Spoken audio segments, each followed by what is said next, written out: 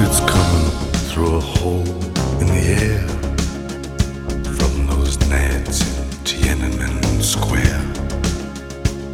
It's coming from the feel that this ain't exactly real, or it's real, but it ain't exactly there. From the war against disorder, from the sirens night and day, from the fires of the homeless, from the ashes of the gay. Democracy is coming to the USA.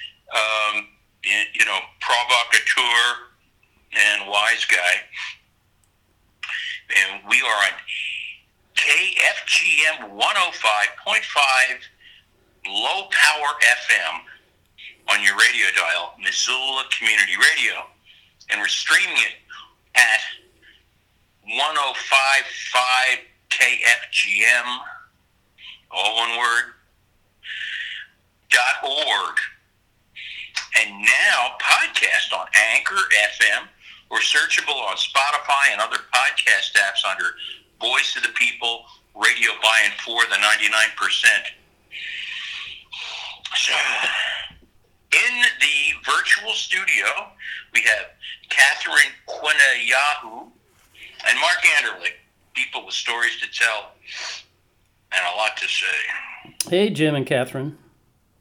Hello. Well, and welcome, Catherine, to the show. Yes, welcome, Catherine.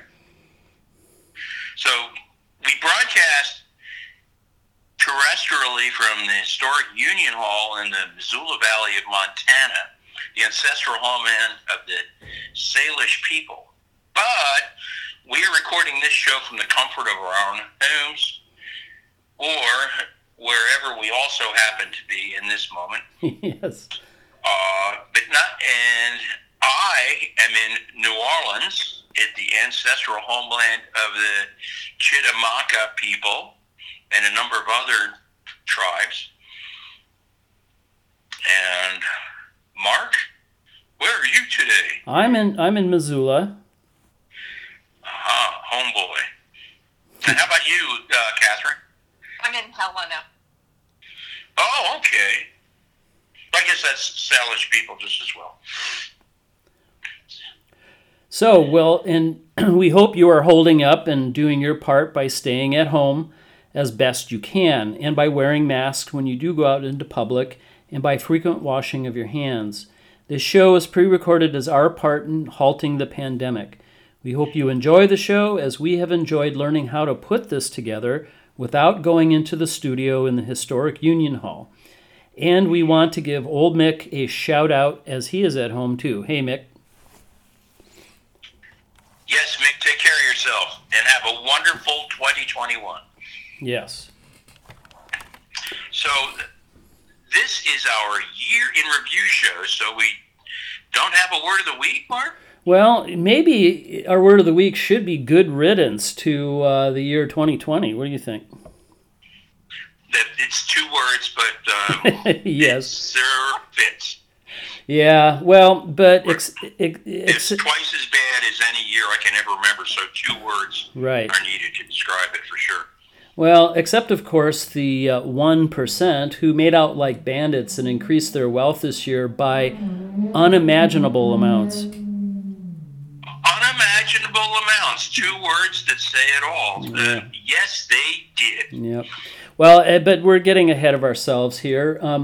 We will pick up on reviewing that story later in the show. But we are going to review the year in more or less chronological order. Oh, indeed. First, we'll cover the rise and fall of the Bernie Sanders campaign at the beginning of 2020. Then, followed closely by the biggest news of the year, COVID-19 pandemic, including the economic damage caused by Congress's failure to act adequately to it. And we'll talk about the police murder of George Floyd and the rebellion throughout the country that followed. Then we will look more locally and review efforts in Missoula to redirect police funding. It didn't say defund. Thank you.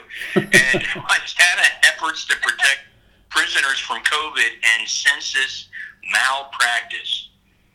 Next, we will review the remarkable year in worker strikes all over the world, and then look at what the election results in Montana and nationally bode for 2021. It's going to be a busy hour and 20 minutes. That's it, Jim. Or should I say 2 hours? 2 hours, yes. And that's a lot to chew, but let's jump right into it. If you recall, Democratic Socialist Senator Bernie Sanders made a second run for the Democratic nomination for president.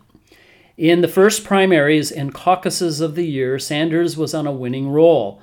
He won the most votes in the Iowa caucuses, but due to the utter failure of the Democratic National Committee sourced software, they never announced the final results. They may not even know to this day what exactly who voted, which is kind of set the tone. 2016. Yeah, exactly. And it sort of set the tone for kind of system failure and incompetence for the whole rest of the year. But anyway,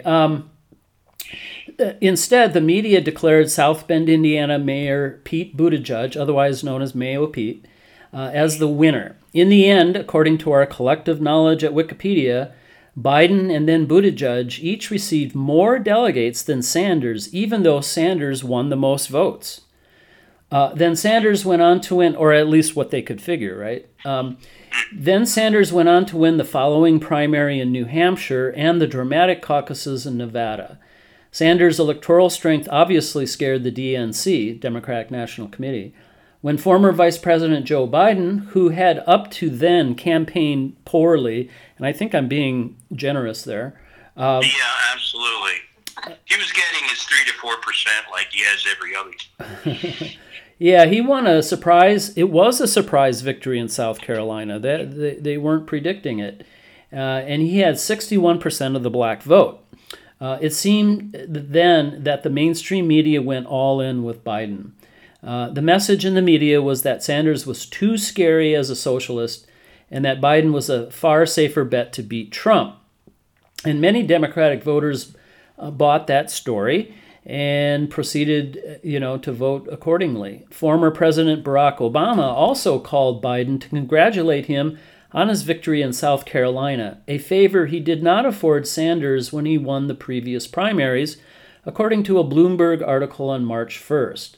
And according to the New York Times, also on March 1st, Obama was on a call with both Buttigieg and Biden after the South Carolina primary, where Obama said, and this is the quote from the article, Mr. Obama did not specifically encourage Mr. Buttigieg to endorse Mr. Biden, in the New York Times speak, right?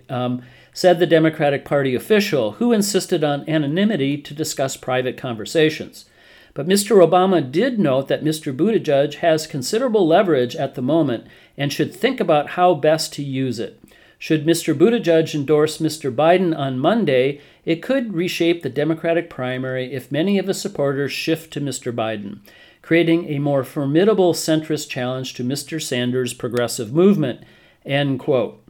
The next day, 3 of the major centrist candidates, Buttigieg, Senator Amy Klobuchar, and millionaire Tom Steyer, dropped out before the next primaries called Super Tuesday, and they all endorsed Biden.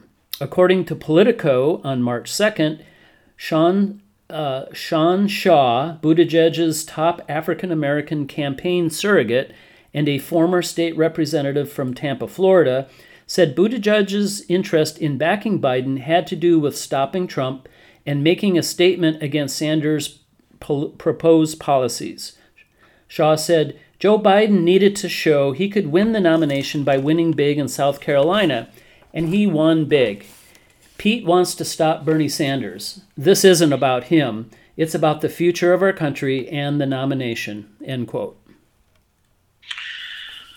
Yeah, I'm concerned that the people that were at the core of the story and knew what was going on aren't going to tell us for decades what really happened. It's so sensitive and it's such a hot button that, they cavalierly made a decision about what America's future was going to be. It's not unlike the mobsters in New Orleans, where I am, deciding that John Kennedy was going to be a problem and he should be sidelined.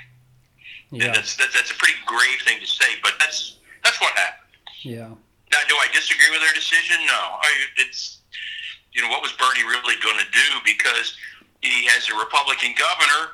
If he ran for president, there'd be one less, Democratic senator. Maybe it would, screw with the chances for everybody to have a Senate we could work with. Yeah, Catherine, you've studied this. Catherine, what do you think? Yeah, you've studied this. Well, the Iowa caucus concerned me on 2 levels. One, the whole shadow aspect that the media was originally relaying the DNC didn't have anything to do with, which was contradicted by the contract coming to light. Yahoo News received a copy of that, and in that document, it clearly stated that the DNC was in control and aware of everything that was going on with Shadow App. They had full participation in it.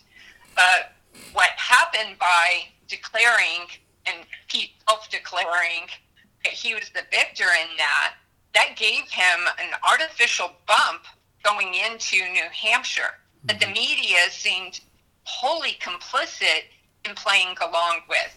And when you look at the media aspect part of this, I love data. I'm very data driven.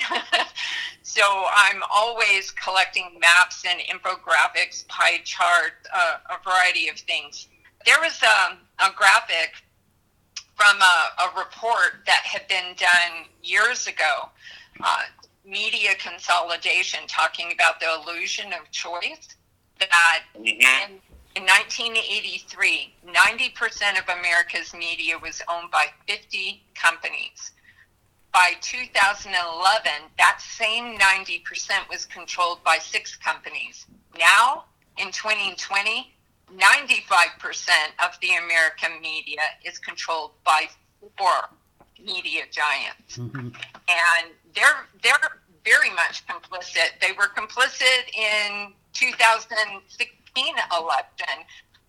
What we know from the Pied Piper email that was part of the WikiLeaks involving Hillary Clinton's campaign, where they directed the media, their sources, in order to run Trump as a viable candidate and speak about him as though he were a viable candidate, thinking he'd be easier to beat. Yeah. And so this shadow app debacle, which reported that Iowa caucus stating that Pete Buttigieg had the win, I'm looking at the numbers, and how does 21.3% of the vote in the initial alignment beat Bernie Sanders' 24.7%? Right. And on the final alignment, Bernie Sanders had 26.5 over Pete Buttigieg's 25.1. Is this new math, new DNC math? Because I'm not seeing it. Well, and also in what I read from the article was that in the end, Biden even got more delegates than Sanders in Iowa. Yes, Biden had 14.9% of the vote on the initial alignment and 13.7% on the final, and yet he managed to receive 14 of the delegates versus Sanders, who won the votes and only received 9. Yeah, and that sets the tone, doesn't it? And for the rest of what is to come, I think. Yeah, it's interesting that there were 2 excellent Democrats that were head of the FCC, and then the end of May of 1983, Ann Jones, a Republican, who has 0 experience in that field, and her resume is you could probably put on a postage stamp, was in charge until 1987. So it's funny how the Reagan world was full of nincompoops that had 0 credentials and only faith and fealty with the boss man in a white hat. Yeah, and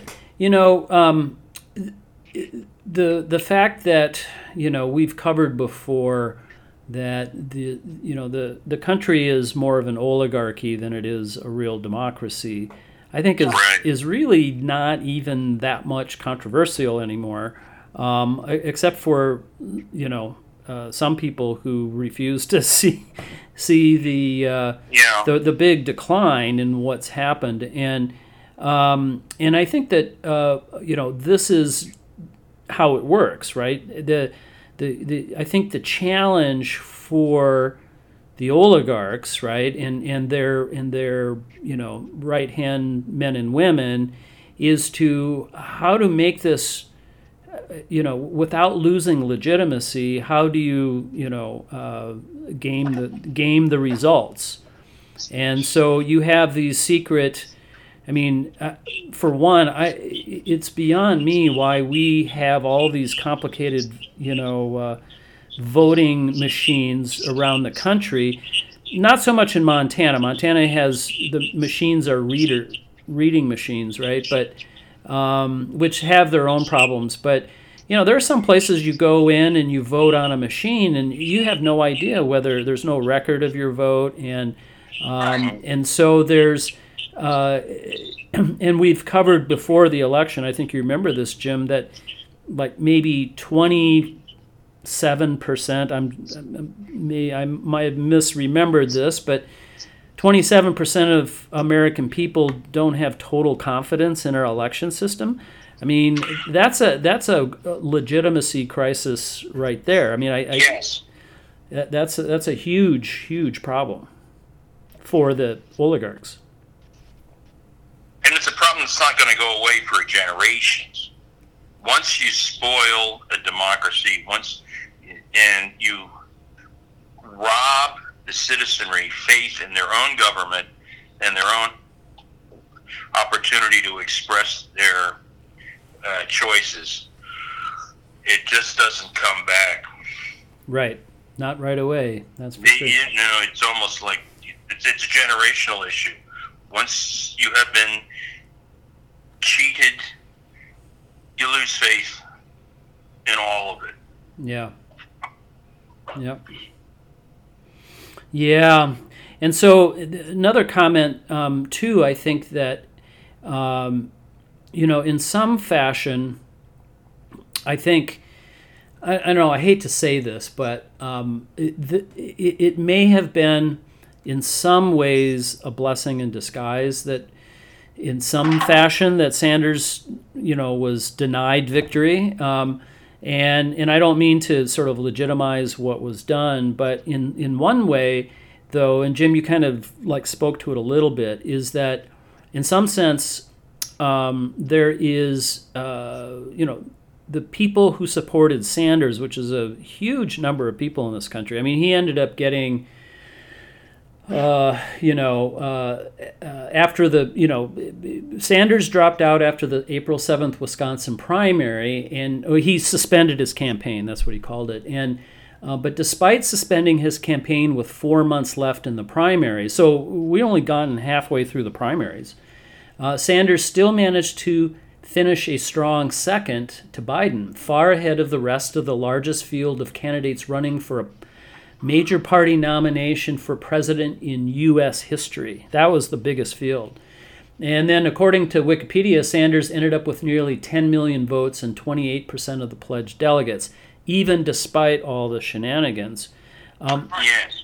But I think that, if Sanders would have won, the sort of the neoliberals and the neoconservatives and the plain, just the plain henchmen in the Democratic and Republican parties, they would have thrown they would have joined forces to undermine, Sanders. And I don't think this is where I think we weren't ready as citizens to be able to defend a presidency such as Sanders could have been from just the vicious assaults and the military-industrial complex going after him and et cetera, et cetera. I mean, there's there's a lot of enemies out there, very powerful enemies, and winning an election doesn't do away with those enemies.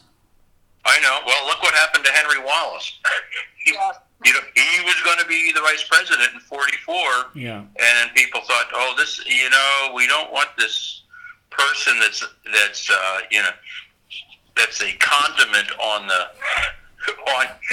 FDR that adds a little pizzazz to some features of his interests and his goals. This guy could be president. It's not funny any longer. Yeah. So let's find a guy who we can control a little better. Right. Yep. And that was Truman, right? And the Truman years were really remarkable in that he was more of a Henry Wallace than people presumed was possible. Yeah. Yep. That's right. So I think you're absolutely right, Mark, that Sanders wouldn't, if, in spite of what a wonderful proponent and spokesperson for his beliefs and the beliefs of a lot of us, it could have been really ugly because, you throw a label on somebody and misrepresent everything they do, and it was all for nothing. Yeah. Well, we can come back to this, toward the end of the show when we talk about, the election again. But I do think that right now, if, I'll just sort of finish with this thought, that part of what we need to do is not only just have people running like Sanders on a unabashed democratic socialist or progressive or whatever name you want to call it, unabashed platform, but we also have to organize with ourselves ways of defending and promoting that agenda as well. So moving to the next issue, and that's COVID-19 pandemic and the economy. We first reported on this show about the outbreak of COVID-19 in Wuhan, China on February 8th. That was even before you came on the show, I think, Jim. And that was... Ironically, I was in Washington. I was in Washington State at the hospital where the first case was found in the Western Hemisphere. Oh, really? And they had an ice storm that week, so I kept going back and forth to the lab because there wasn't people to sort out and process the samples that I brought for them. So wow. I was thinking, what have I done? Yeah, well, so we should maybe talk about that sometime on another show, but that's kind of, well, in the whole story about how the Seattle doctor basically ignored the orders of the Centers for Disease Control and tested all these samples that he was gathering, and he was basically forbidden to. He went and did it anyway and found out these were the first cases of COVID-19 in the U.S. So there you go. So there's a lot to that story. Anyway, so we've been following it since February 8th, and that was fully a month and a half before the lockdowns in this country. And the poor initial response by the Trump administration, coupled with the partial dismantling of the U.S. public health system, led to one of the worst outbreaks of COVID-19 in the world. By the end of 2020, according to the Johns Hopkins Coronavirus Resource Center website, the U.S. had nearly 20 million people who had tested positive, and nearly 350,000 of them have died from COVID-19. That's 24% of all the positive cases and 19% of all the deaths in the world. And as we've said every show since then, right, with only 4% of the world's population in the world's wealthiest nation, that is a failure of epic proportions. Yeah, and the numbers were uniform. You can't say it was a glitch. It Right. was an unvarying line. Right. Yep. It was level. It was linear. Yep. Having with the same proportions month after month after month. Yep. That's right. We kept doing the same things wrong, or there would have been a deflection somewhere. Well, and we have been... Oh, go ahead, Catherine. Yeah. Oh, sorry. I was greatly concerned while all this stuff started rolling out with the fact that information coming out of the Trump administration was politically motivated in a number of cases. So what I had to start doing, and being a natural investigative researcher, I was going to the WHO's website, the World Health Organization, and researching academic papers that were coming out of other countries as to what was taking place, because I couldn't trust that we were getting all the information here and what was going on with corporate media's referencing of what was coming out of the Trump administration. I wasn't going to sit back on my heels and try to wait until somebody spoon-fed me whatever information they wanted. So I was aggressively researching other sources. So while they were saying here in the United States that people in general and the public didn't need to wear masks, that it could cause a shortage of masks for health professionals, the WHO and other countries were advising the general public to wear masks. So I got a hold of, I was researching masks. So I was researching what would be the most efficient medically type of mask. So I was sewing with cotton material with 2 layers, internal, thermal, non-bonded polypropylene filter material that was medical grade, and made some for friends as well, especially those that I felt had more compromised immune systems. And I was wearing them out in public every time I went out at early stages before they advised that the public wear masks. And that I think was really detrimental to the public to not receive that advice like other countries in Europe were receiving. Right. Wear masks. And Asia too. There was one point, I think, that Dr.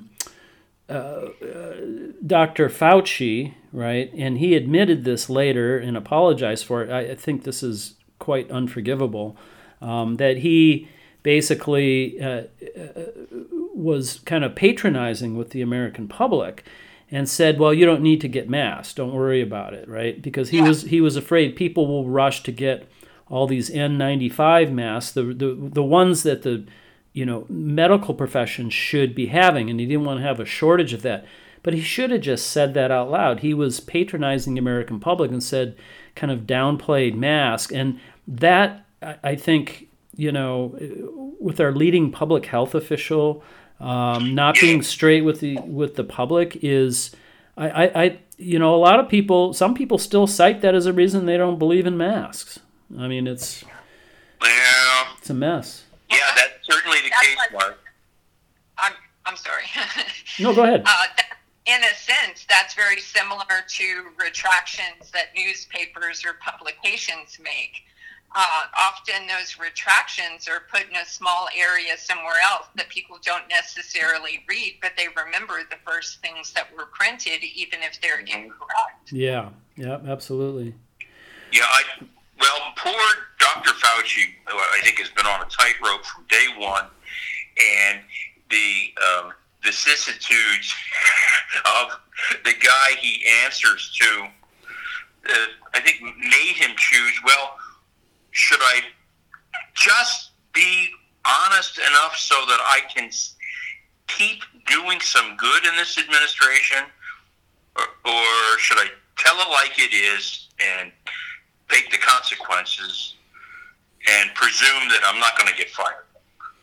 Yeah, and that the president will start paying attention to the professionals. Yeah, there was a high level of. It's been a mixed bag. Yeah, there's been a high level of politicization of this pandemic from the very beginning, and if you recall, also that it was Bob Woodward had interviewed Trump, right? And I remember listening to the recordings of his interview, and Trump knew in February, right, that this was highly contagious, that it was airborne contagious, that masks were absolutely necessary. All this stuff was known. And Trump also, kind of like Fauci, decided, well, I don't want to panic the public. Well, we've got this handled. I remember him saying that, don't worry, this will pass.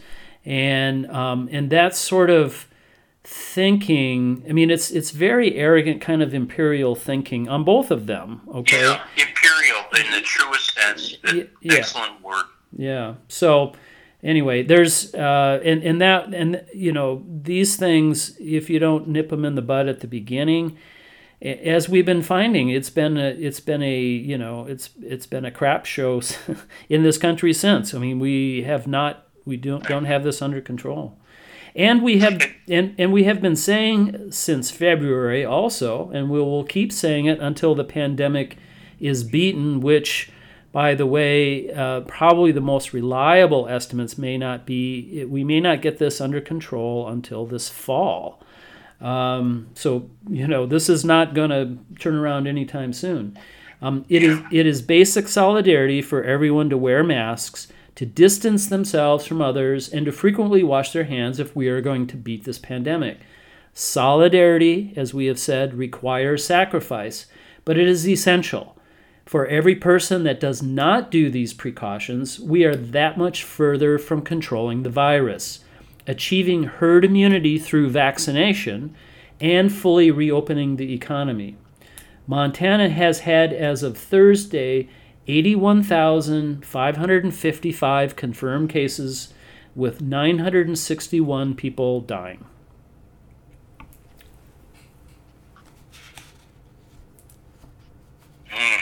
And so, Jim, you may ask about vaccines. How are we doing with that? Yes, absolutely. And I'll offer that this has been a political catastrophe, and also beyond the political aspects of it, there have been economic aspects. Yes, and we'll get to that soon. Oh, okay, good. Yeah. That's, they go hand in hand. Well, I was. So, yeah. May I ask then? Yes.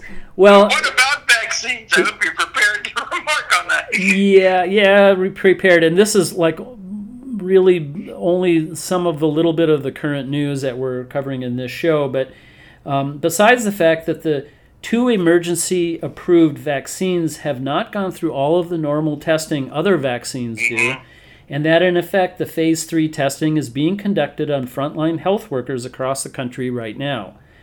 There have been questions about the effectiveness of the vaccines and their safety, as we have covered with sources in previous shows. And then the rollout of these vaccines have been anything but impressive.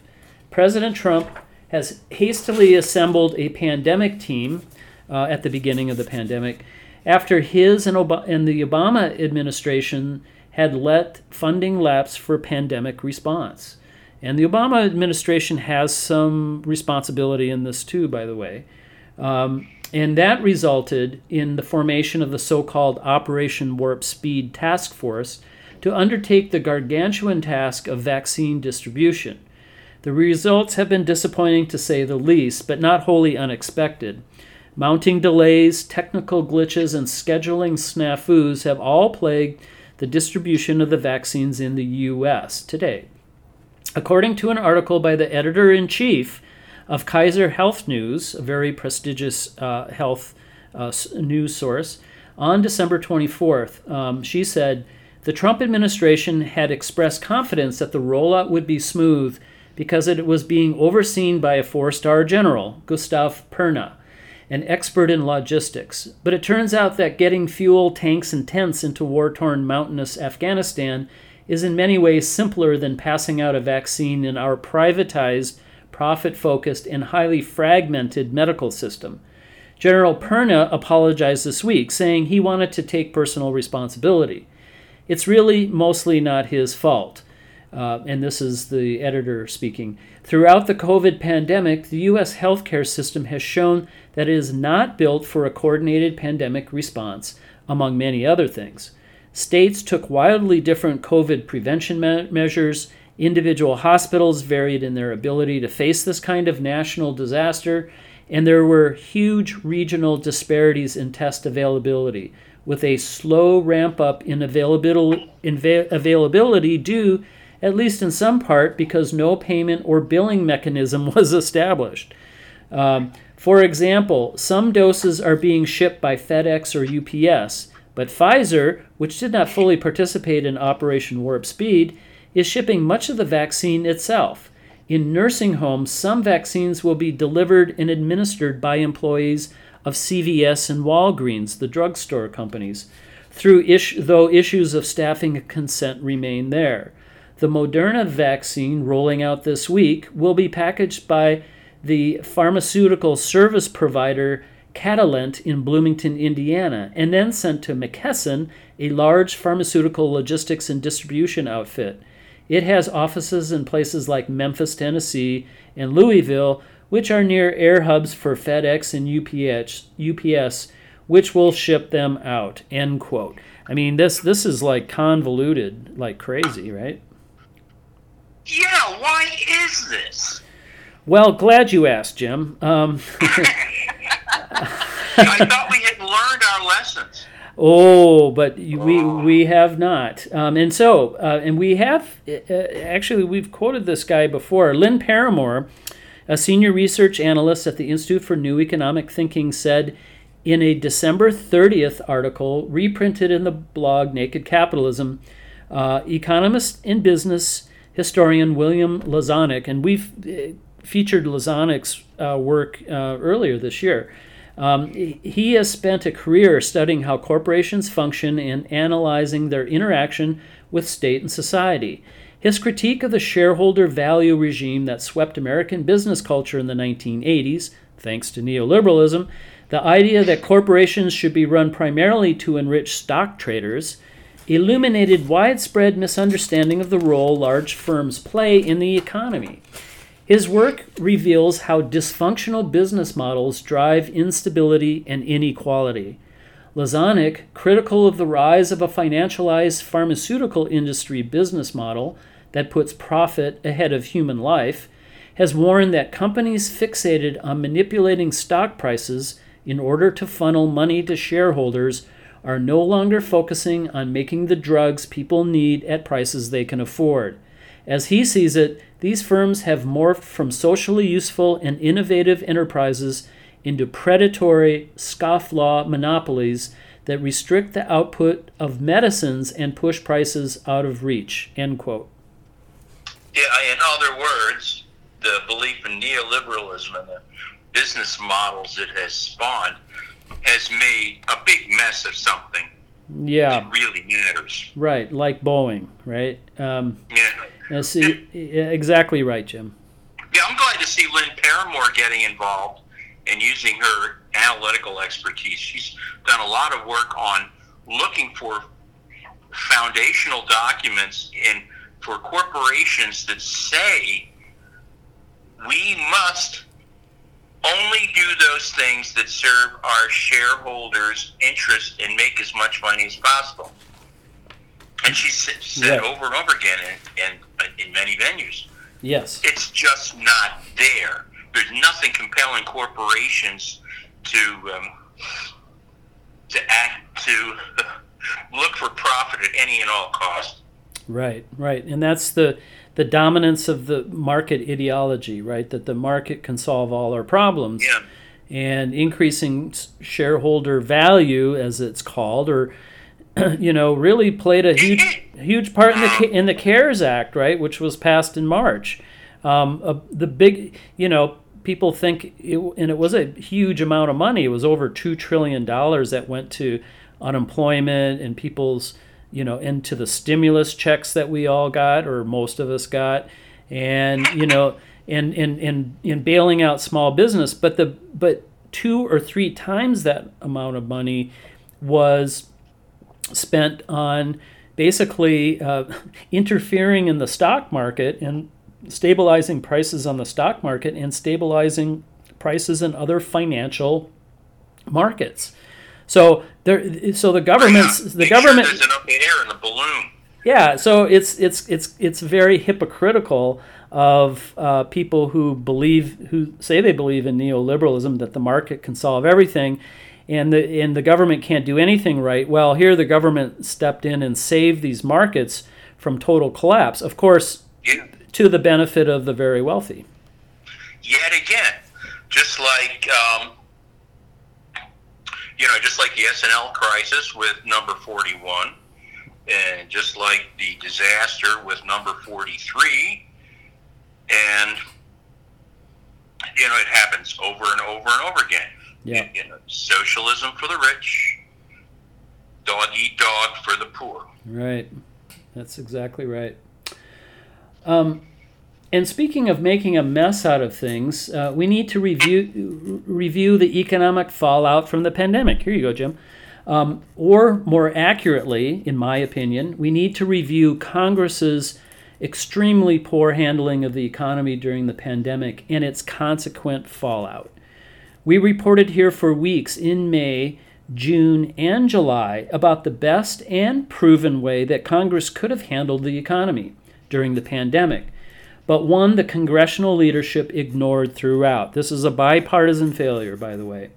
And that is, of course, Democratic Representative Pramila Jayapal's bipartisan bill, the Paycheck Recovery Act, that would have taken a non-neoliberal approach by having the federal government guarantee all payrolls and business overhead for the duration of the pandemic, which would have meant that people would not have gone unemployed, that everyone would be on furlough, or, who weren't essential workers would be on furlough, and their wages would be guaranteed, and businesses' overhead would be guaranteed for the duration of the pandemic. And this has been, as we covered before, this actually is a proven idea that's used in many places around the world. Or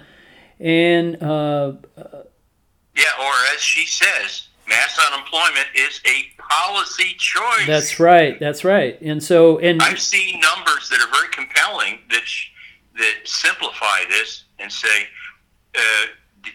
leading countries of the world, what percentage of people's paychecks is being insured in the absence of work. And it's 100% for like 15 places. And then hard-nosed UK is like 90%, and Germany's 85%. Right. And the United States is 0%. Zippo, right. Exactly. And so, and we'll get to the CARES Act, but I mean, instead the congressional leadership went to try to bolster the unemployment system, which was a whole nother mess in and of itself. But however, there was some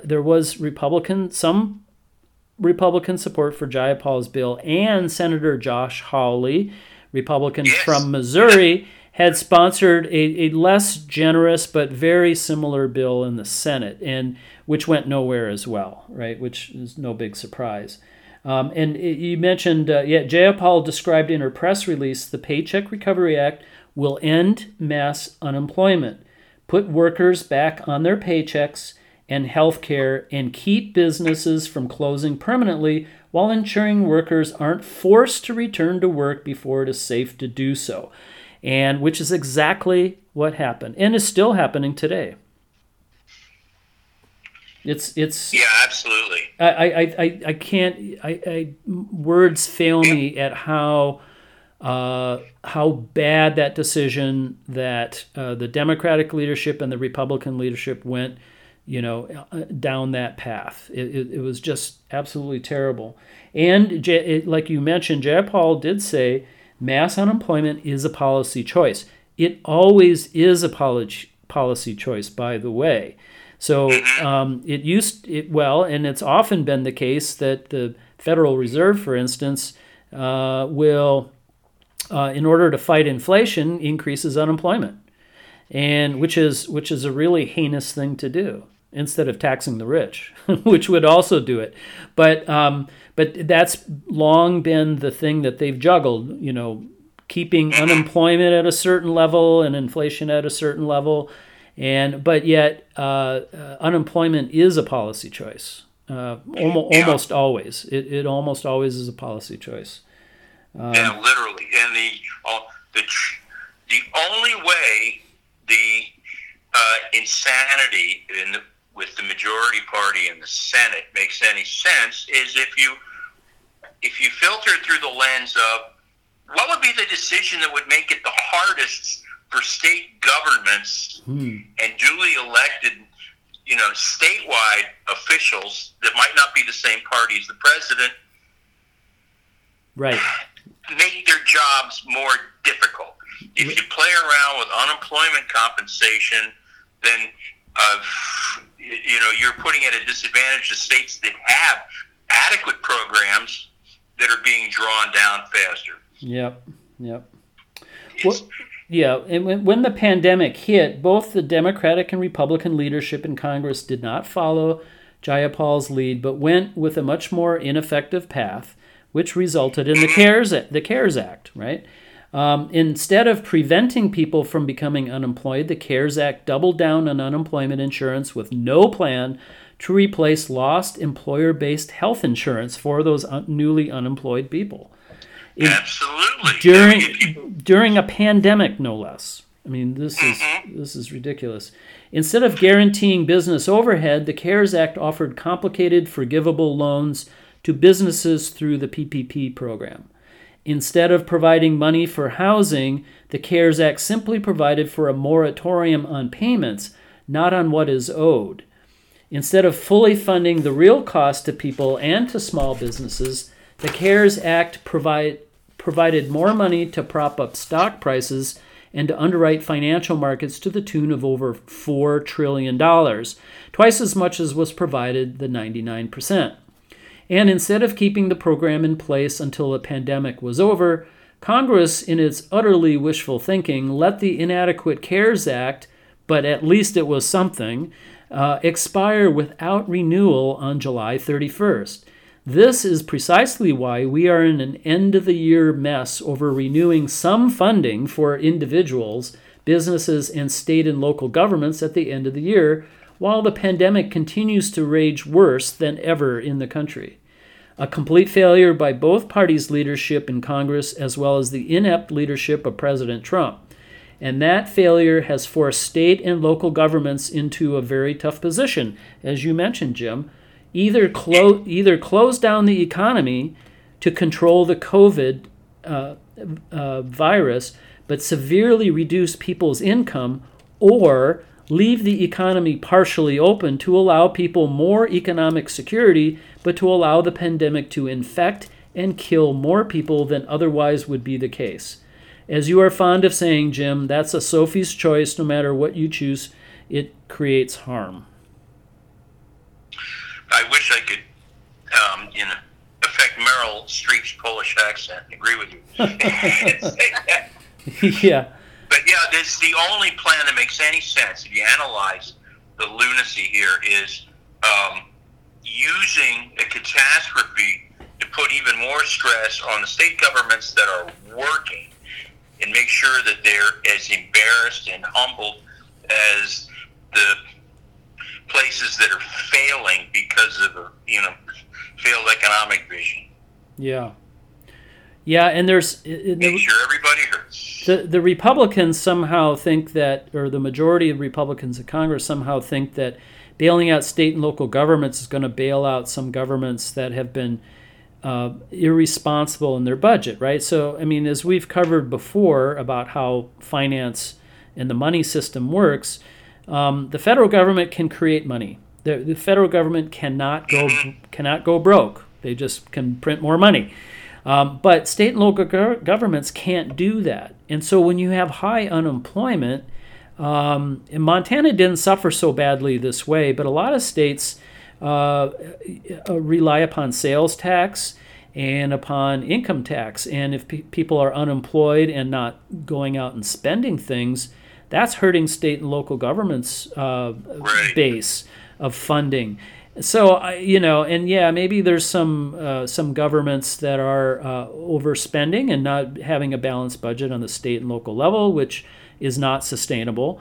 But this is a really strange time to kind of pull out that moral hazard card when we're in the midst of a Great Depression and a pandemic that is still raging out of control and may still rage out of control for another 9 months. Yeah, absolutely. And my read is that there's a flaw in the social psychology of conservatives who discount the prosperity factor if you give people the tools to do better and be more productive. It always has to be, well, if you give money to the people that are the owners of capital, somehow, because they do better, everybody else will. And it's ridiculous. Right. It makes about as much sense as the Aztecs, marching slaves and captives up to the top of a pyramid and cutting their heart out with an obsidian knife, because only with their blood will the sun come up the following day. Yeah. That might that might even have better rationale than It probably does. Catherine. Go ahead, Catherine. There's a study that just came out recently on the fact that trickle-down economics is not a reality. It's a falsehood, a fabrication. Absolutely. During the bailout, I was increasingly incensed seeing who was receiving the bailouts, that it was the wealthier corporations. Hell, churches that don't even pay taxes were getting bailouts, yet we were just given $600 that was supposed to last how long? Yeah. It's been a joke with me on social media that $600 stimulus is like you can, for just 20 cents a day, you can sponsor an American. Yeah. It's not that other countries are looking at our massive dysfunction, but those in power with the corporations, the oligarchy, that the average people are not feeling this. We're not getting any of this so-called trickle down. We haven't for decades and decades. It's a lie. Yep. Always has been. Yep. It's a neoliberal lie. Yep. Well put. And the toll of the economic damage wrought by Congress is summed up in a December 27th article in The Hill. Quote, nearly half of Americans say they have lost income since March, when the Census Bureau began tracking the economic fallout of the pandemic. The impact has fallen disproportionately on minorities. Blacks and Hispanics are more likely to say they lost income than are whites, and on those who make less than $50,000 a year and those who do not have a college degree. You know, you're talking about a huge portion of the 99% right now. A huge proportion of people that wear red hats with white lettering. Well, but them included, right? Included with people who don't wear those hats. So, because the economic harm, is being felt most acute at the bottom of the economic ladder. There are fewer jobs in America today than there were in November 2015.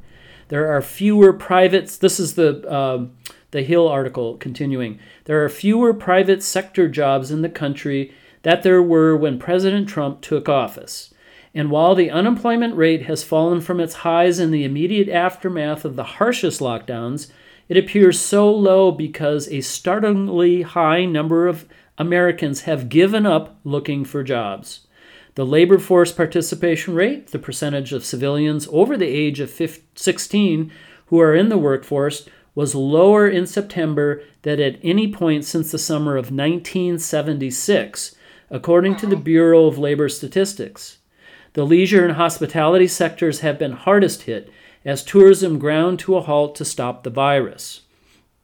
Almost half of tourism-related jobs in Hawaii have vanished. 49 states and the District of Columbia saw their leisure and hospitality sectors decline over the last year, according to an analysis by the demographer Cheryl Russell.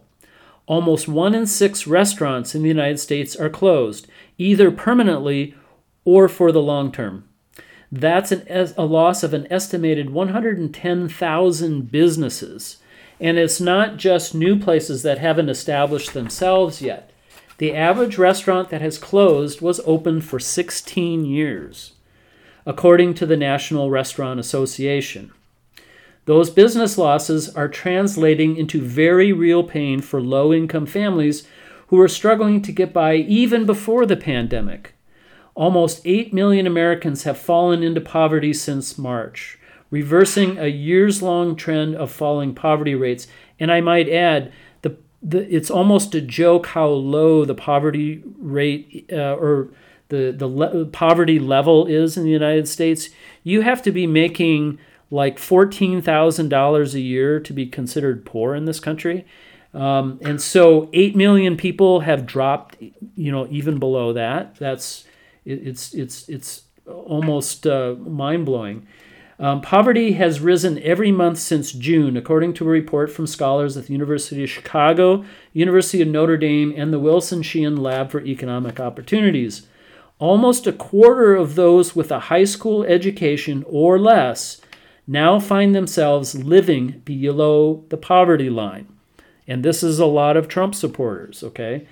Between February and April, the last month for which statistics are available, more than 3 million households and 6 million individuals signed up for the Supplemental Nutritional Assistance Program, also known as food stamps. More than 27 million people told Census Bureau interviewers earlier this month they sometimes or often did not have enough to eat over the last week. Nearly a quarter of households that rent have not paid any rent this month, the lowest rate all year, according to the National Multifamily Housing Council. Eviction moratoriums have kept millions in their homes, but those eviction bans will expire at some point in the new year, risking a wave of homelessness at a time when homelessness is already on the rise, end quote, and on and on. Yeah, and I see parallels between how desperate circumstances are for so many people in this country and what it was like in Russia in the early 90s when the bottom fell out and it was in free fall, and it was 1 out of 3 kids were malnourished, and there was little or no order, no hope, no future. People were desperate, and we can see where that led to. Yeah, the strong man, the man on the white horse, right? It's going to take it all away and make it good. The authoritarian. I hope that we don't follow on the same path. Yeah. There was a global advisory firm in July that put out a report that estimated eviction levels across the United States by various states. Montana was projected at 36% Whoa. eviction. Oh. That and that's probably worse than the Great Depression, I'm thinking. Actually, I'm looking at a lot. Being a history buff, I love to read and also look at patterns throughout history. What causes what, cause and effect. Mm-hmm. And what I'm seeing right now between the rise of social justice situations, with the economics that are going on, the evictions that are already happening, this smacks a hell of a lot. Smacks of the Depression era. Mm-hmm. I mean, even statistically with union memberships, which were in the upper 30 percentiles, nationally, the average is 10.3% right now, which is the same as Montana's statistics. So between everything that's going on, some of which you'll cover a little bit further in the broadcast, I look at this, and this is like depression happening all over again. Mm-hmm. Yes. Yep. And we don't have the infrastructure that was previously built up under the New Deal. After FDR, they systematically broke down all of those progressive gains, and we are left with less of an infrastructure, less of a democracy to even fight for it. Yeah. Well, on that cheery note, we're going to move into another topic, but we need to give a station ID here, and you are listening to Voice of the People, radio by and for the 99%, and you are listening to it on KFGM 105.5 FM, and that is in the Missoula Valley and environs. You may be listening to this around the world on...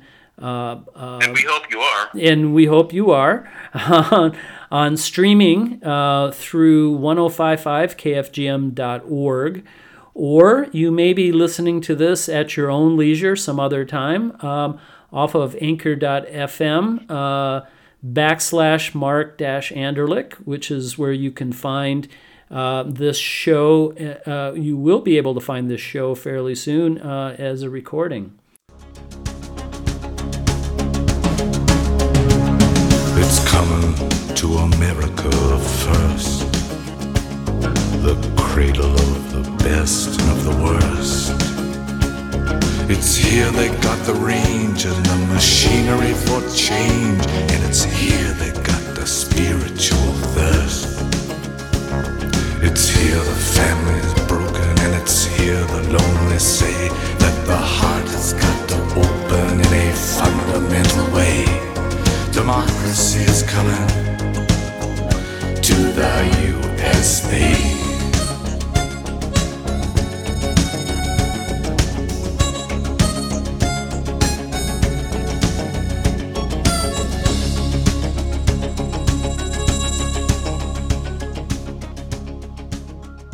The next issue we're going to cover and we're reviewing the year 2020, a year so great they named it twice, and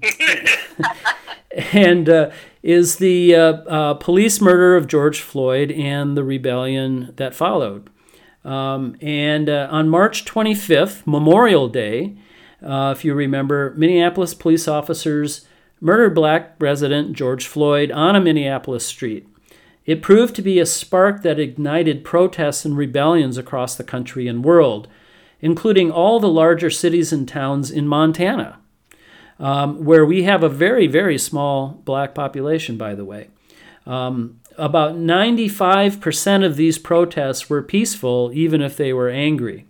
Of course, the media overcovered the small number that were violent or had property destruction.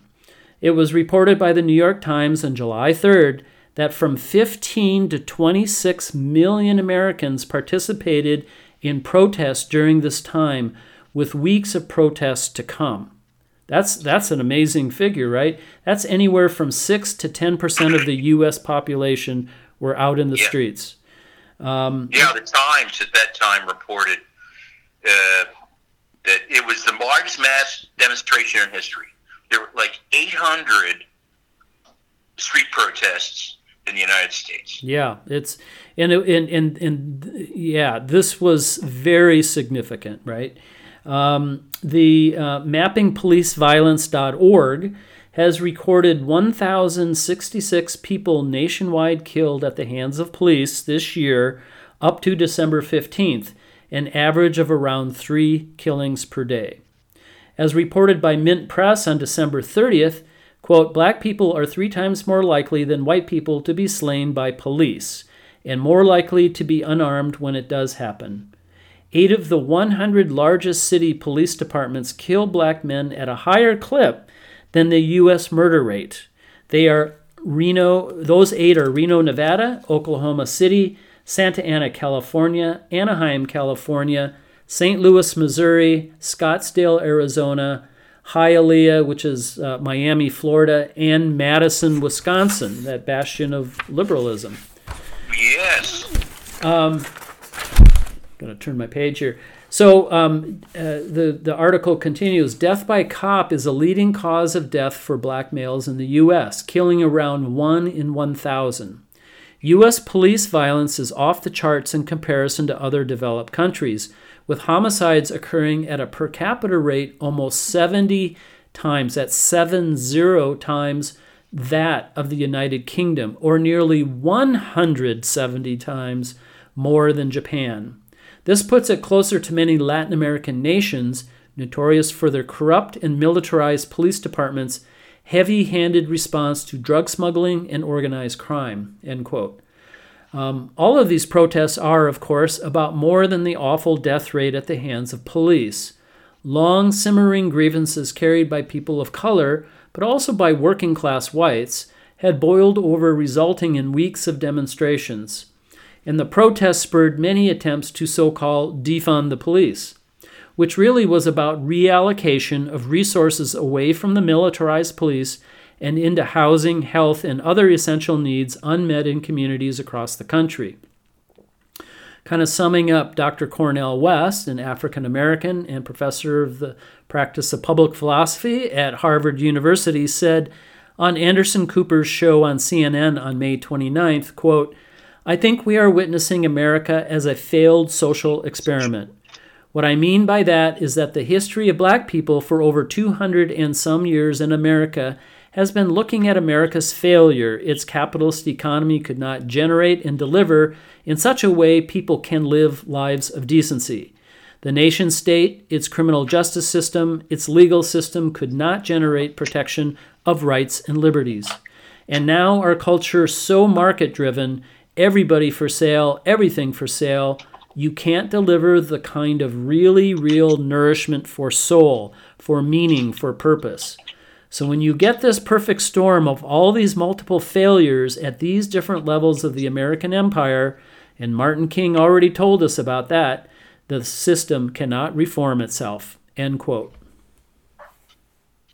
Well, I would agree that the system can't reform itself. I think that the duopoly, the corporations that direct the duopoly. And duopoly, you mean, Catherine, just explain what you mean by duopoly. Duopoly, both the Republican and Democratic Party, the dual party, that they represent the corporations more than they represent the people they're supposed to represent. Right. For example, I'm in agreement.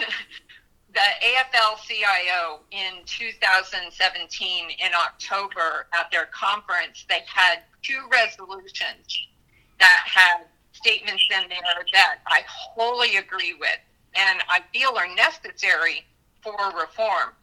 But they stated, whereas in the results of national elections, whether the candidates elected are from the Republican or Democratic Party, the interests of Wall Street have been protected and advanced, while the interests of labor and working people have generally been set back. They then state that the viability studies of the viability of independent and third-party politics are what need to be explored and a reasonable means of advancing the interests of labor in electoral politics.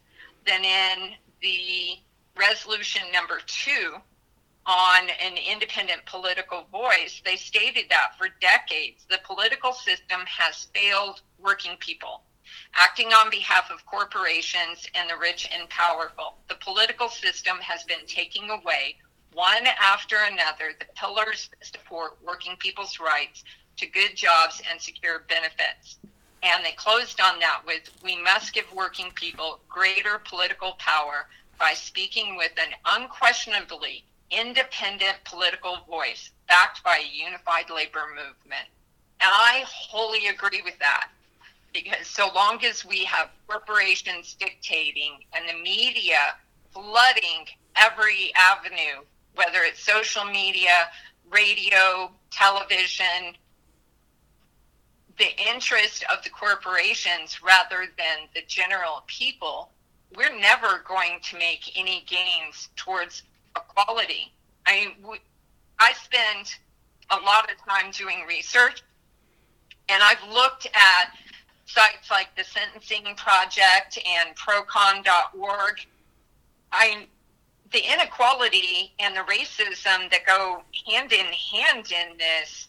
I'm independent candidate for president this year. Mark Charles had an awesome video series where he was trying to explain the real history of the United States and what's been taking place, and even pointed out that incarceration is modern slavery. It robs the citizens of their right to vote, and in some states, even after their release, that the 13th Amendment, it says neither slavery nor involuntary servitude, except as a punishment for crime, right, whereof the parties shall have been duly convicted, shall exist within the United States or any place subject to their jurisdiction. We've got modern slavery. It's rampant. Yep. We have a privatized prison industrial complex. that's as bad as the military-industrial complex. Mm-hmm. Oh, absolutely. There's absolute justification for all of the protests that emanated. Those protests that started with the civil rights movement and even before that were squashed at that time are rearing their heads once again because it was never corrected before. We never achieved equality, egalitarianism, democracy. So this is just the next iteration of the same battle that we were fighting back in the 20s and the 30s all the way through to the 60s that finally got squashed. And neoliberalism became so dominant after that point. And here we are again, going around that mountain one more time. Yeah. Yeah, it's a continuum for sure. And I had an instructor I was very fond of back at the University of Texas said, all of this pep talk we hear about how America is free and American people are pampered and are the most free and the most privileged and the happiest in the world is a reflection on an outlier. It's been a place where people have come because wherever they came from was even worse, and they thought they couldn't do any worse, and they were exploited as laborers. They were exploited as production workers. And the only time that the working man became ennobled and respected and valued was when the U.S. ended up having to fight 2 world wars in succession. And it was an existential threat to the American economic system and financial system if the wrong team won. So workers had to be pacified and pampered and put in the factory to make munitions and armaments and the stuff to win freedom back with. And then, as we were talking about Harry Truman versus Henry Wallace, as soon as the war was won, all of a sudden it's okay, now we have to take back all those, trinkets and baubles we gave the working people and put them back in their place. Now, we had a Cold War, so there were some features of the economy that were preserved because we had to have bigger missiles and faster jets. But then, with the thaw, even the rug got pulled out on that one in large part. So I think the brilliant and wonderful, man you mentioned had said, America's never been cured. It's a failed state. We have to start over again. Yeah, in some sense. They don't mean that to be a revolutionary. They're wonderful people that are willing to make things better. For example, Black Lives Matter. That, the Charlottesville, silliness happened, in February of 2017. Nothing changed. And then there was a titration point reached with George Floyd. And the world erupted. And, 800 demonstrations, millions and millions of Americans in the street. I'm sitting in a hotel room on the 8th floor, and outside our window is a colonnade and pedestal that I have to look up at. It's so tall.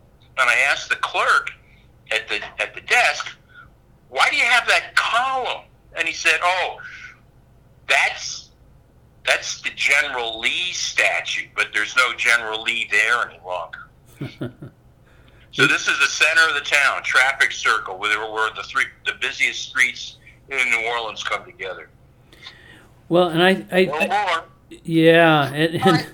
it very much exemplifies. I don't know if y'all ever saw a video that was produced by Childish Gambino, This Is America.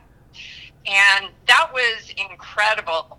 One part really struck me, not just the evidencing of the brutality that goes on against the Black community. But one part really struck me, and that was when they were showing the kids up on the balcony, the overhang, with the cell phones.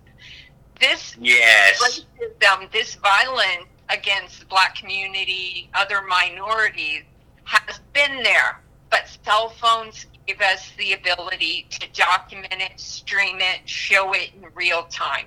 Right. If it had not been for those pedestrians that were videotaping, recording what was going on with George Floyd, we wouldn't have known about it. That's right. Right. Or and there wasn't network news at Selma, Edmund Pettus Bridge. People never could have imagined the ugliness of life in the South for half the population. well, and there's been efforts to try to reform the police or defund the police, and really, I'm trying to read, what's been happening. And I went to Minneapolis Police, and pretty much the reports on the ground there are saying that because there was another homicide by Minneapolis Police of a Black person allegedly shot at the police, and they shot back. And there's some kind of video, but it's really tough to tell what exactly happened. And but in any event, lots of people are commenting and saying, well, the efforts to change the situation directly, with the police has really stalled out in Minneapolis, and I suspect in a lot of other places. And this is a topic that we can certainly come back to. Our next portion really deals with kind of more of the Montana response to this, and we won't spend too much time on this, but we reported in August about efforts by the 1700 for Liberation group and others to get the Missoula City Council to reject hiring another police officer to specifically work downtown Missoula, part of whose salary would be paid for by downtown businesses. So downtown businesses are hiring their own security as a public servant, right? Which Pinkertons all over again. Say that again? It's like the Pinkertons all over again. Yes, exactly right. And if anyone listening remembers their union history, it was the Pinkertons that violently broke up union strikes. Anyway, the effort to so-called defund the police in Missoula was really an effort to reallocate that money for the new officer and Mayor John Engen's request to increase the Missoula police budget by several hundreds of thousands of dollars and redirect that to affordable housing and mental health crisis intervention. After a huge turnout of people during the otherwise staid city budgeting process, which they barely see anybody at, the city council went ahead and hired the new police officer. But it did add more money into projects to create more affordable housing and into the mental health crisis intervention team. And as we noted, the crisis intervention team, like the first week that it was in business, basically saved like 3 or 4 people from the police having to even deal with them. The problem isn't solved, but at least, it was a small steps forward. And at the same time, we covered on the show the effort to change another part of the prison police industrial complex, how Montana's prisoners are treated. Specifically on how Governor Steve Bullock had inadequately acted to protect prisoners from the pandemic, despite protests by the families of Native American prisoners at the Capitol. And the same group protested the way that the Department of Corrections had discounted tribal identity in conducting the U.S. Census inside the prison system. Neither effort was successful.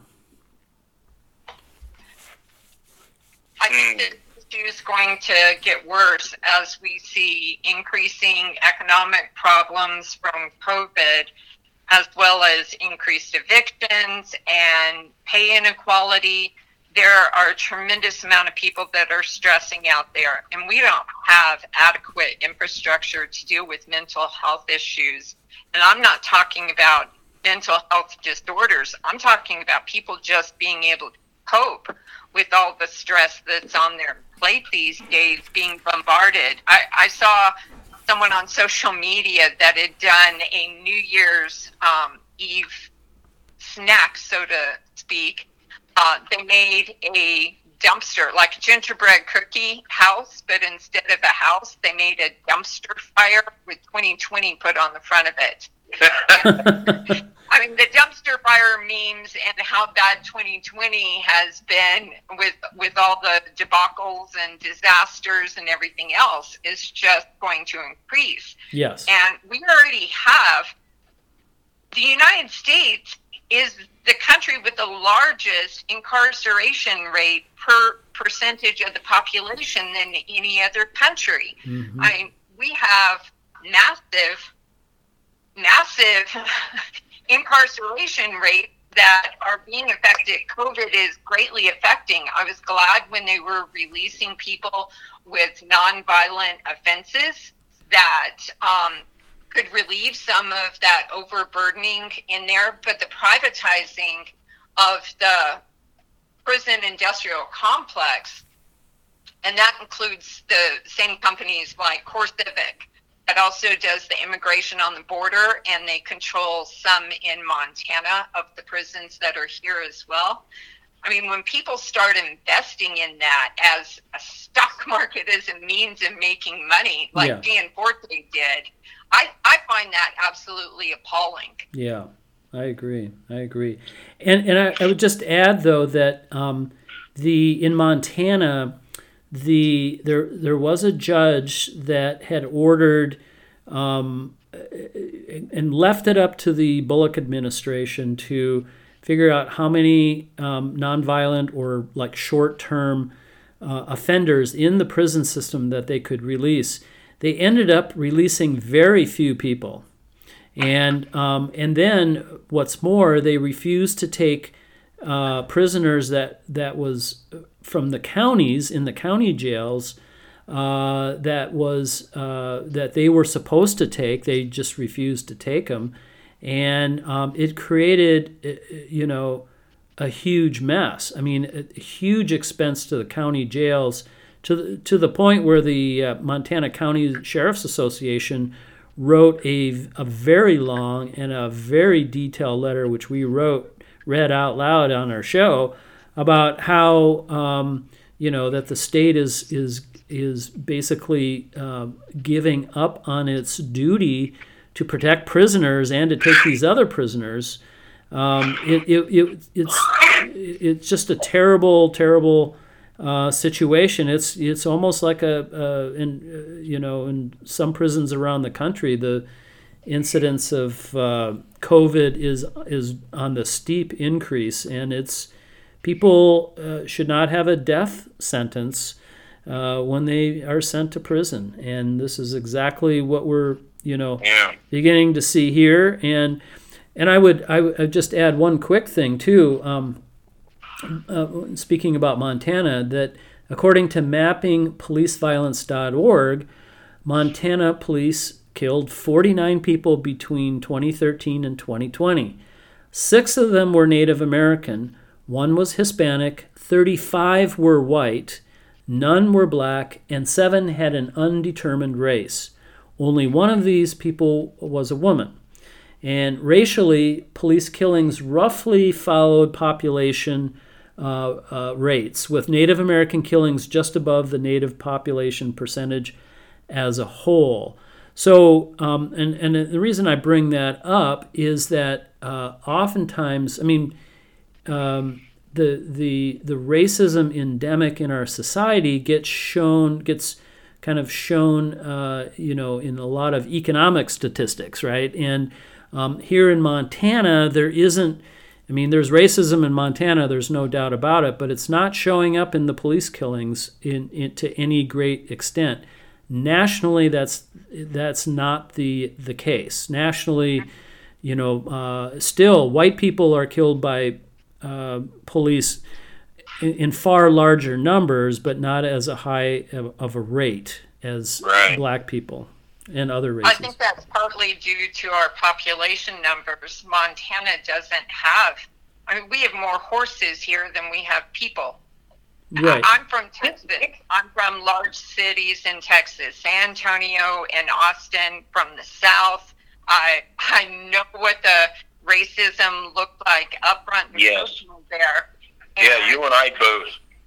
This is moving to Montana almost 14 years ago. It was like stepping back in time here, like to the 1950s in some areas. It's radically different than some of the other major states across the United States. We're not going to see some of the massive inequality and social protest as a result of police killings.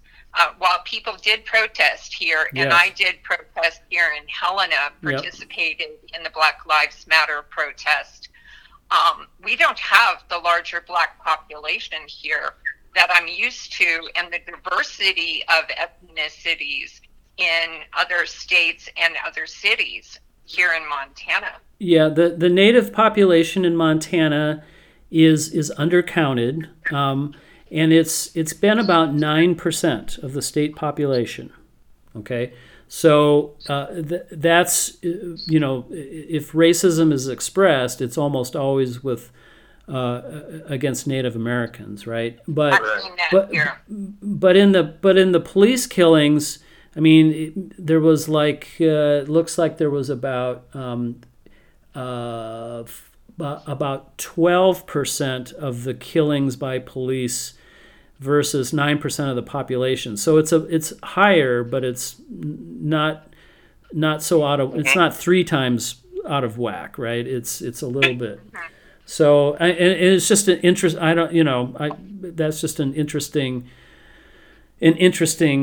statistic anyway. But the problem nationwide is clearly that people of color have an undue repression from the police. And by the way, during all the protests, the police had targeted journalists in many cities. The police broke up nonviolent, peaceful demonstrations. I mean, President Trump was the most famous when he ordered the military to go in and with tear gas and billy clubs clear up a nonviolent protest so he could have a photo op in front of a church right outside of the White House. This really shows, in many areas where what the police is really for, I think. Yeah, and a complicating factor is, number one, on tribal lands, police are unwelcome, and isn't there a tribal police force? Yes. Police force. Absolutely. Yep. So that makes things different, hopefully better. And to get back to Cornel West, yes, we have a new contributor toward the willingness and eagerness of people to get thrown into jails. They're for-profit. Yeah. Investors buy into jails because they get a very high rate of return, and they can take their casino chips on Wall Street and make some money. So throw people into jail, stop them at the border, throw them into some internment, for-profit internment camp. Yeah. Remember, speaking of which, Arizona Governor Jan Brewer, and Arizona's right there on the border. The top 10 contributors to her political campaigns were for-profit prisons. Not the top 1, not the top 2. It's like she was their, political figure. Yeah. Their go-to gal. Right. All 10 of them. I couldn't believe that. CoreCivic contributed to Gianforte's campaign as well. Yep. Naturally, yeah. Hey, it's a growth industry, throwing people in jail. Right. You make you soften the laws or make them more rigid and inflexible, and you can get people for anything. If you don't shoot somebody right away for having a broken taillight, you can probably throw them in jail for a while. It's dehumanizing the way they're treated. It certainly is. Yep. Kafka would be wondering, why couldn't I be alive in the current era? Why did I have to live back in the boring times 50 or 100 years ago? When the election was going on and we had that plethora of candidates running in the Democratic primary, one of the candidates that concerned me the most was Pete Buttigieg. Mm-hmm. He had gone to Israel on a trip. Besides, he was over dealing with the Middle East, inserted without all the proper training. But he had gone to Israel, and he came back, and he was just lauding Israel. And Vox wrote an article on it when was that? April 3rd, 2019. Democrats are increasingly critical of Israel, not Pete Buttigieg. Mm-hmm. And lamentably Joe Biden, too. Yeah. One of the things that concerned me most was a quote he had in there that said Buttigieg had nothing but high praise for Israel, suggesting its way of handling security threats would be a good model for the U.S. Well, he knew that Israel trains a number of police forces for countries around the world, and the United States participates in that. We have police forces that will send their officers over to Israel and receive training over there. Well, if anybody's seen how the Palestinian people are treated over there by Israel, right, it's absolutely appalling. It's criminal. No, it's like the Warsaw Ghetto all over again. Yeah. It is. And for Buttigieg to have high praise for that and suggesting that that's a good model for the U.S. Had me screaming at my computer screen. Well, I have a screaming irony for you. Pete Buttigieg's dad is a very thoughtful, clever man, and one of his best friends is Cornel West. Yeah. So where the hell did Pete come from? I know. I read his father's background in the writings that he translated, and I was like, what the hell happened here? Yeah. Yeah. Well, we need to move on to the next topic here, and I'm going to say that enough about genetics. Yeah. Yeah, I think we could bash Pete Buttigieg another time, but I didn't really mean to bash him. No, I understand. But there's a huge distance between what his dad believes and stands for, and what Pete's been saying. Maybe it was politically motivated. Go figure, right? Yeah. Well, on this show, we like to highlight not just the bad news and the bad things that are happening, which is plenty, right? But also, hopeful things, right? Ordinary people out of the 99%, struggling to make a difference, struggling to make change, struggling to make revolutionary change, right? And and I think that the massive and widespread protests against police violence was overall a very positive thing. But also, another positive thing that happened this past year was the huge spike in strikes conducted by workers across the country. The intrepid journalist at Payday Report has documented 1,178 wildcat strikes in the U.S. since March 1st. According to Payday Report on July 8th, quote, during George Floyd's funeral on June 9th, Black dock workers in Charleston, South Carolina, shut down the nation's fourth busiest port and gathered to show their solidarity with the Black Lives Matter movement. The actions were part of a nationwide effort to which the International Longshore Association, which is 65% black, shut down all the ports on the East and Gulf Shore coasts. Ken Riley, a black dock worker and president of ILA Local 1422, said, quote, "It was a moving event because we were able to show, as workers, our ability to stop global commerce," end quote. The shutdown on and the article continues, the shutdown on the docks in South Carolina was one of the hundreds seen across the nation. This June, the U.S. saw more than 600 strikes or work stoppages by workers in solidarity with the Black Lives Matter movement, including scientists here at the University of Montana, bringing the total number of strikes or work stoppages since the outbreak of COVID in the U.S. to at least 900 since March 1st. According to the latest analysis prepared by Payday Report and its strike wave tracker, Payday estimates that the strike and work stoppages total is likely a severe underestimation, as many non-union Black and brown workers are now calling out en masse to attend Black Lives Matter protests without it ever being reported in the press or on the social media. On July 20th, Black Lives Matter activists, in their largest strike action to date, intended to hold strikes and work stoppages in more than 25 cities as part of the Strike for Black Lives. The movement is the largest wave of strikes and work stoppages that the U.S. has seen in decades, end quote. And Payday Report and others have reported on hundreds of strikes by workers around issues of health and safety at work during the pandemic. For example, according to Payday Report, just on December 23rd, more than 30,000 railroaders, members of the Brotherhood of Maintenance of Way Employees Division at Union Pacific in the West, are threatening to strike over unsafe COVID-19 protocols and a lack of full-time pay when quarantining because of the virus.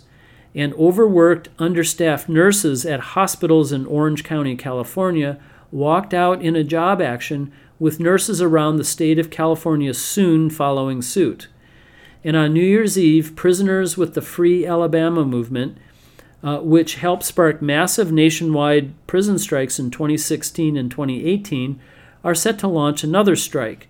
Prisoners performing labor in prison intend to go on strike for at least a month over the prison system's, quote, full-fledged humanitarian crisis, end quote, as the group claims state leaders aren't doing enough to preserve and protect incarcerated people's lives from COVID-19. Yeah. That's very, very comforting news to people that want to see the hoi polloi empowered. You get the people that do the work to get recognized for the work they do and the risks they take. Well, and I noticed go ahead. On taking Amtrak, 24 hours a day for the last couple of days, the people doing the work are very, very concerned about COVID and said, you are a guest on this train. If you don't wear a mask, you're going to get off. Okay? Good. Then they're all, always protected. Well, and here's kind of the upshot. I mean, we were talking about what is it going to take to change our current, decrepit situation. And one thing is, this quote from the International Longshore guy, right? He said, it felt good to shut down global trade, for even a short period of time. And so these workers have the power to do that, right? They can shut down the economy if they got organized, if, we're nowhere near this, but this is hinting at, what could happen in terms of general strike in the future, which would be mortally the powers that be, the elite, are mortally afraid of something like that. Yeah, you may have 1 million craft workers involved in producing a product, but if the person that loads it in the container right. and drops it in the hold isn't cooperating, it Whoops. Amplifies it all. Mark, you would know better than any of us. Weren't there dock workers strikes in the West Coast in the 30s that brought the country to a standstill? Oh, absolutely. And there were, in 1934, there were 3 hugely influential strikes that happened. And this is before the National Labor Relations Act, remember, right? Everything was right to work at back then, right? And so, and how they organized is really the most interesting story of all, which we've covered on past shows and which we'll cover again. But the Autolite strike in Toledo, the Teamsters strike in Minneapolis, and the Longshore strike on the West Coast with the International Longshore Worker and Warehouse Union, those three strikes happened almost simultaneously, right? They were led and organized by socialists and communists, and they absolutely shut down production and became a real wake-up call to the leaders of the country at the time to that labor needed to get some protection, and hence the National Labor Relations Act. And that was the beginning. That was the beginning of unions really becoming strong again. They were weak. They were as weak in 1932 as they are today. But it was those strikes that really galvanized the labor movement. And by the time of by the end of World War II, that's when unions were at their peak of around a third of all workers in the country were union. And that was the peak, and then it's declined since for reasons we've gone into before. But yeah, and I think about it every night while I try to fall asleep. Yeah, yep. So, well, our last topic is about the election, right, and the aftermath and results. And so, of course, we all know Joe Biden won the presidential race, that the Democrats barely maintained control over the U.S. House of Representatives. And in fact, it's the smallest majority in U.S. history, I believe. Wow. I didn't know that. Yeah, and so it's just a handful of Democrats over the number of Republicans. That the election in a few days in Georgia will determine which party controls the U.S. Senate, and also the fact that Democrats were completely shut out of the statewide races, including governor in Montana. There were a few eyebrows-raising things that came out of this election, in my opinion. For one, record turnouts across the country did not necessarily mean Democrats received the benefit of that, as has long been assumed. Another interesting point was Donald Trump improved on his rather dismal support from people of color, which also defied conventional wisdom. Joe Biden did very well with educated white suburban dwellers, but he did poorly in rural areas, including Montana, and among people with little to no college education, which we had mentioned before are suffering disproportionately from Congress's fumbling and ineptness in dealing with the economics during the pandemic. In fact, the single most important factor who supported Democrats generally was along a person's level of education, not class. What Roosevelt had created during the Great Depression and the New Deal, it was working people that the Democratic Party was for. Well, as Catherine had said, even the AFL-CIO in its convention in St. Louis, which I attended, I was at that when those two resolutions were passed, and it should have been passed well before a few years ago, but even the AFL-CIO recognized that the Democrats are no longer the party of the working class. And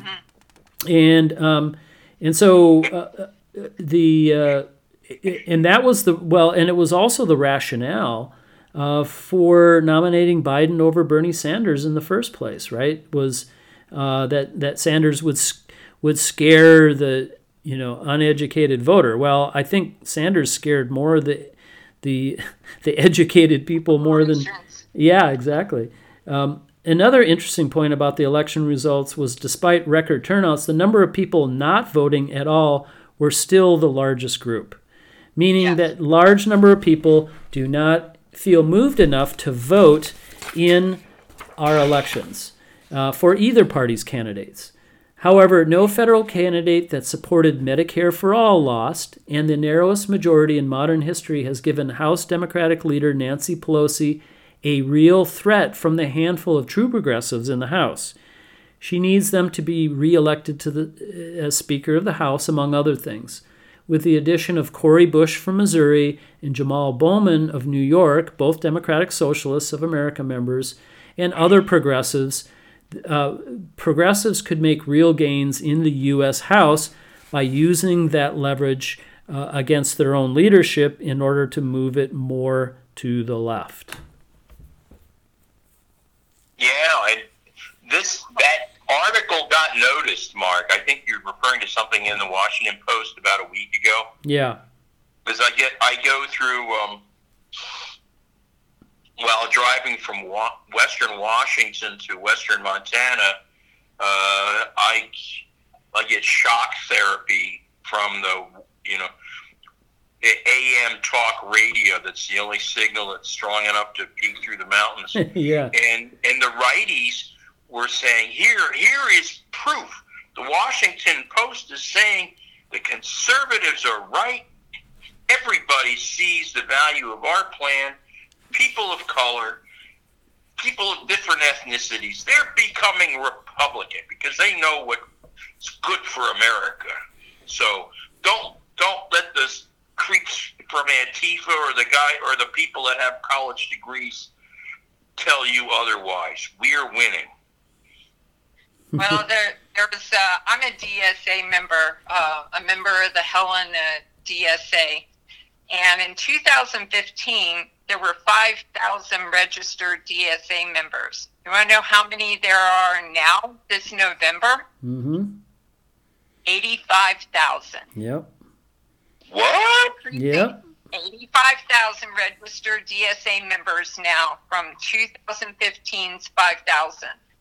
There was a study done in 2018, Thomas Piketty, who was studying history of voting behavior, and he chose 70 years and focused on England, France, and the U.S., and found that poorly educated citizens do not vote at all unless there is a social democrat on the ballot. And he specified that social democrat is the equivalent of democratic socialist. And there's a lot of people, I've seen it numerous times. I filled out Political Compass's questionnaire as to where I fall on the political spectrum with their quadrants, and I'm very left. But there are people that fill it out according to the questions and are shocked by being classified left when they viewed themselves and had always voted Republican. I was born and raised in a Republican family back in Texas, straight party Republican. But when I was in my early 20s and started reading voting records and bills, I realized I'm not a Republican. Right. I'm an independent. I am very left in a lot of my social positions.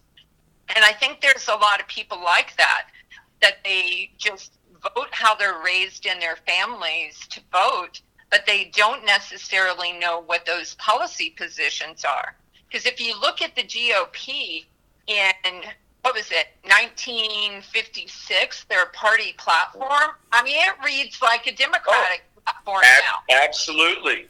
And it reads like a Bernie platform. Yes, You're being gracious to call it Democrat.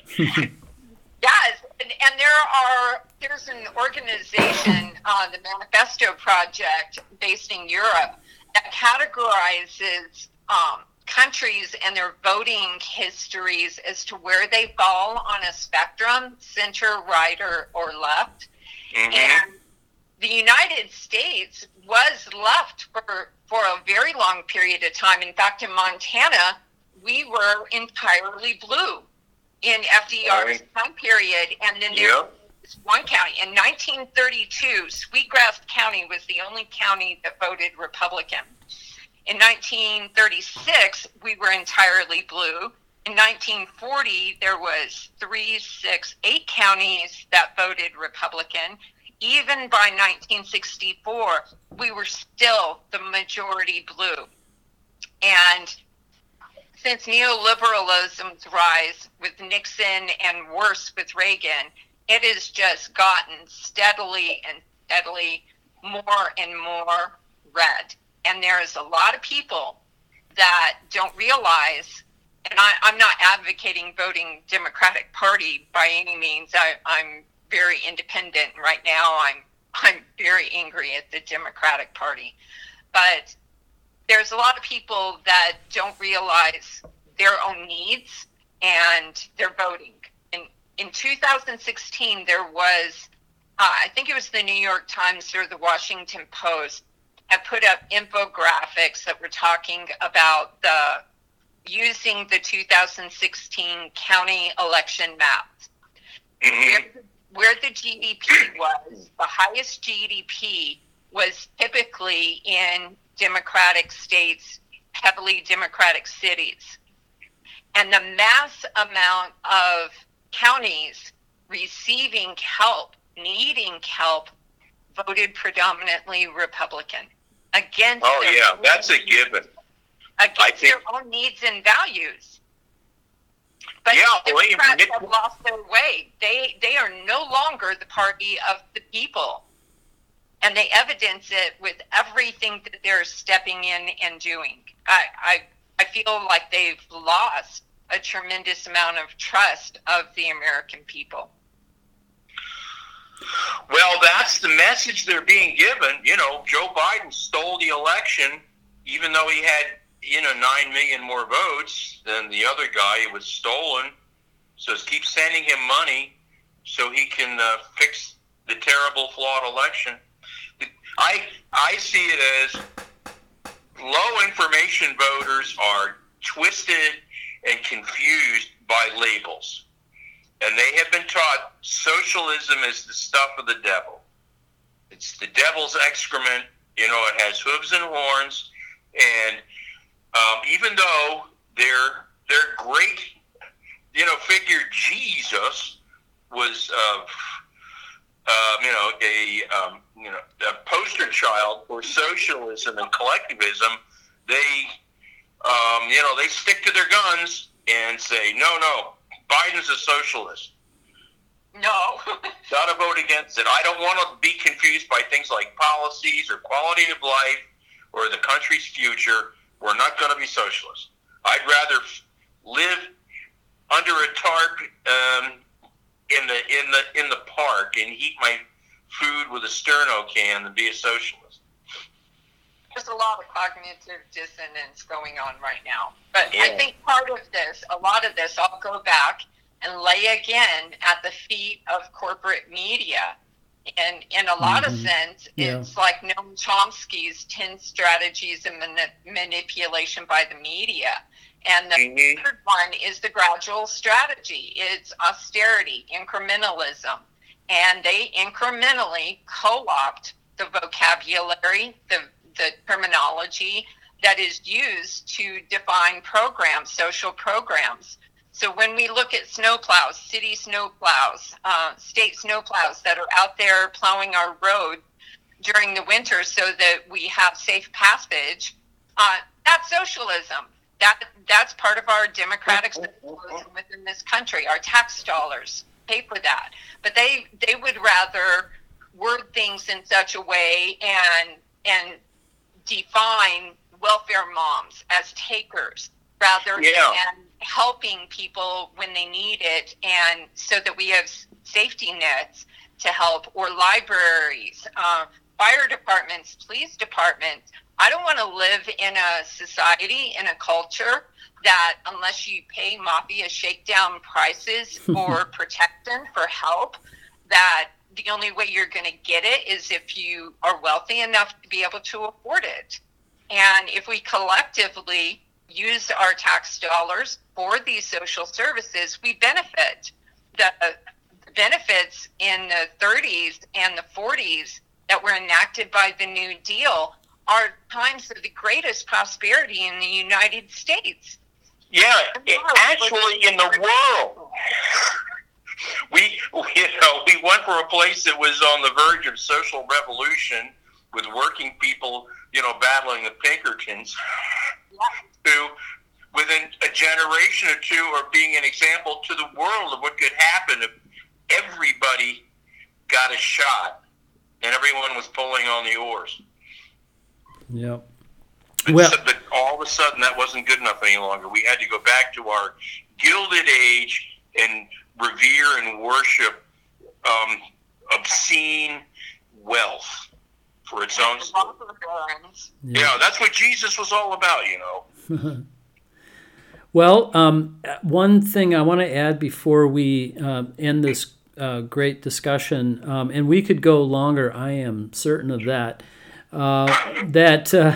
the idea that the Democratic label has been really spoiled. I mean, in terms of the Democratic Party no longer being the party of the working class, and the mistrust. I think some of the real anger at that from Trump supporters, for instance, right, comes from not so much maybe that they don't believe Trump is all that great necessarily, but that the Democrats have betrayed the working class time and time again. Once, right after Reagan, when Bill Clinton came into office, I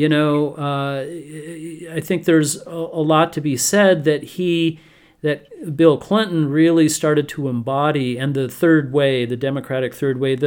What was the name of the Democratic? There was an organization back then. It's now since disbanded, but which basically accommodated itself to neoliberalism, which means which means that it throws working class people under the bus. That's what that means, in order to serve the wealthy.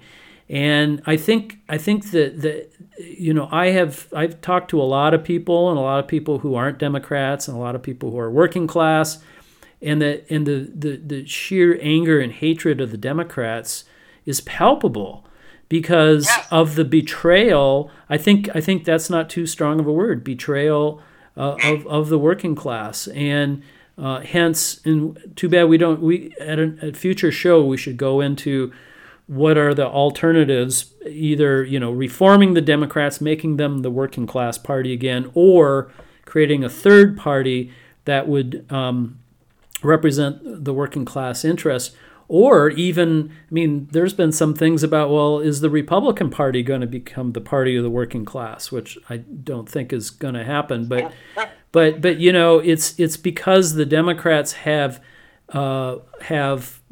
essentially given up, right? In we see this just in this last vote over the $2,000 stimulus, right? That our own Jon Tester, right, essentially undermined Bernie Sanders' attempt to force Mitch McConnell to bring up the $2,000 stimulus check to a vote. And instead of siding with the working class, our Senator Tester and other Democratic senators voted, basically went against that. So where's the working class supposed to go, right? And apparently nowhere. We're supposed to disappear, I guess. I think that's the lesson, Mark, in this society, the way it's structured and where the power comes from. Working people are a means to an end. There's no real plan about incorporating them into the culture as anything more than gullible consumers. Right. They've had their education is streamlined so that they're given vocational skills and the ability to make money for somebody else, but to live within their own skin and have a soul and a heart and a brain and be able to make decisions that move the commons forward and the society as a whole forward, instead of dreaming about, what's your next cell phone going to look like. Yeah. It's not happening. Yeah. Has to be I hate to sound like some, new age left coast guy, but there has to be a re-examination of what human beings should be and how they should treat each other. Yeah. Not unlike the guy that 2,000 years ago was walking around, before he was rich and he had an AK-47, and he was saying, to thine own self be true. Well, Catherine. The Democrats have always been conflicted. If you look at the party historically, it turned into this almost like Chibertus, only had two heads instead of three. You had the big city machines, and you had the Southerners, and it was really a collection of everybody that didn't feel comfortable in the GOP, and they somehow won elections by putting up with each other. Yep. Well, the Southern Dixiecrats, they're notorious hijacking. Same era we were talking about, Harry Truman. Yep. Yep. Adlai Stevenson and Earl Faubus were in the same party and got along. Right. It didn't do the country any good. But politics is sausage making, right? Yeah. Well, we're going to have to leave it at that, and we all hope you listeners, this helps you think and maybe reflect upon this past year, which was a terrible year. And if you want to watch something that's humorous that covers this too, humorous as a gallows humor. On Netflix, there's a movie called Death to 2020 that just came out. I would recommend watching it. It's quite funny. It skewers everybody left and right and whatever. But anyway, we are now in 2021, and we hope you join us next week for our show, Voice of the People, radio by and for the 99%. And you are listening to it on KFGM 105.5 FM in the Missoula Valley, 1055kfgm.org, live streaming on the internet, and you can listen to that anywhere you have an internet signal. And then also on podcast on anchor.fm or searchable on Spotify or other podcast apps as Voice of the People, radio by and for the 99%. And I want to thank you, Jim, and I want to thank you, Catherine, for both being on the show. And thank you, Mark. Yeah, absolutely. And Catherine. And we will, and please stay tuned to listen to Jonathan Tassini and his show, Working Life.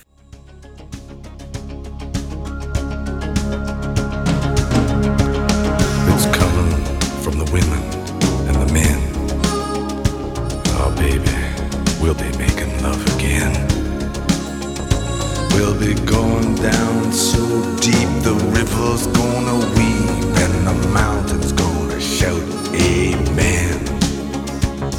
It's coming like the tidal flood beneath the lunar sway, imperial, mysterious, in amorous array. Democracy is coming to the USA.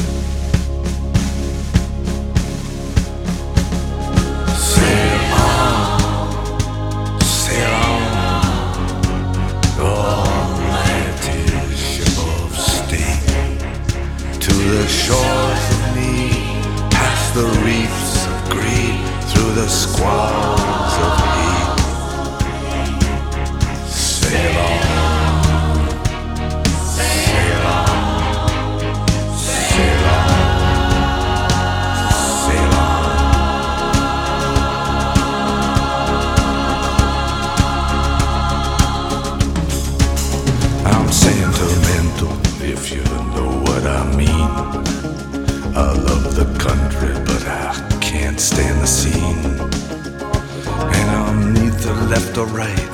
I'm just staying home tonight, getting lost in that hopeless little screen.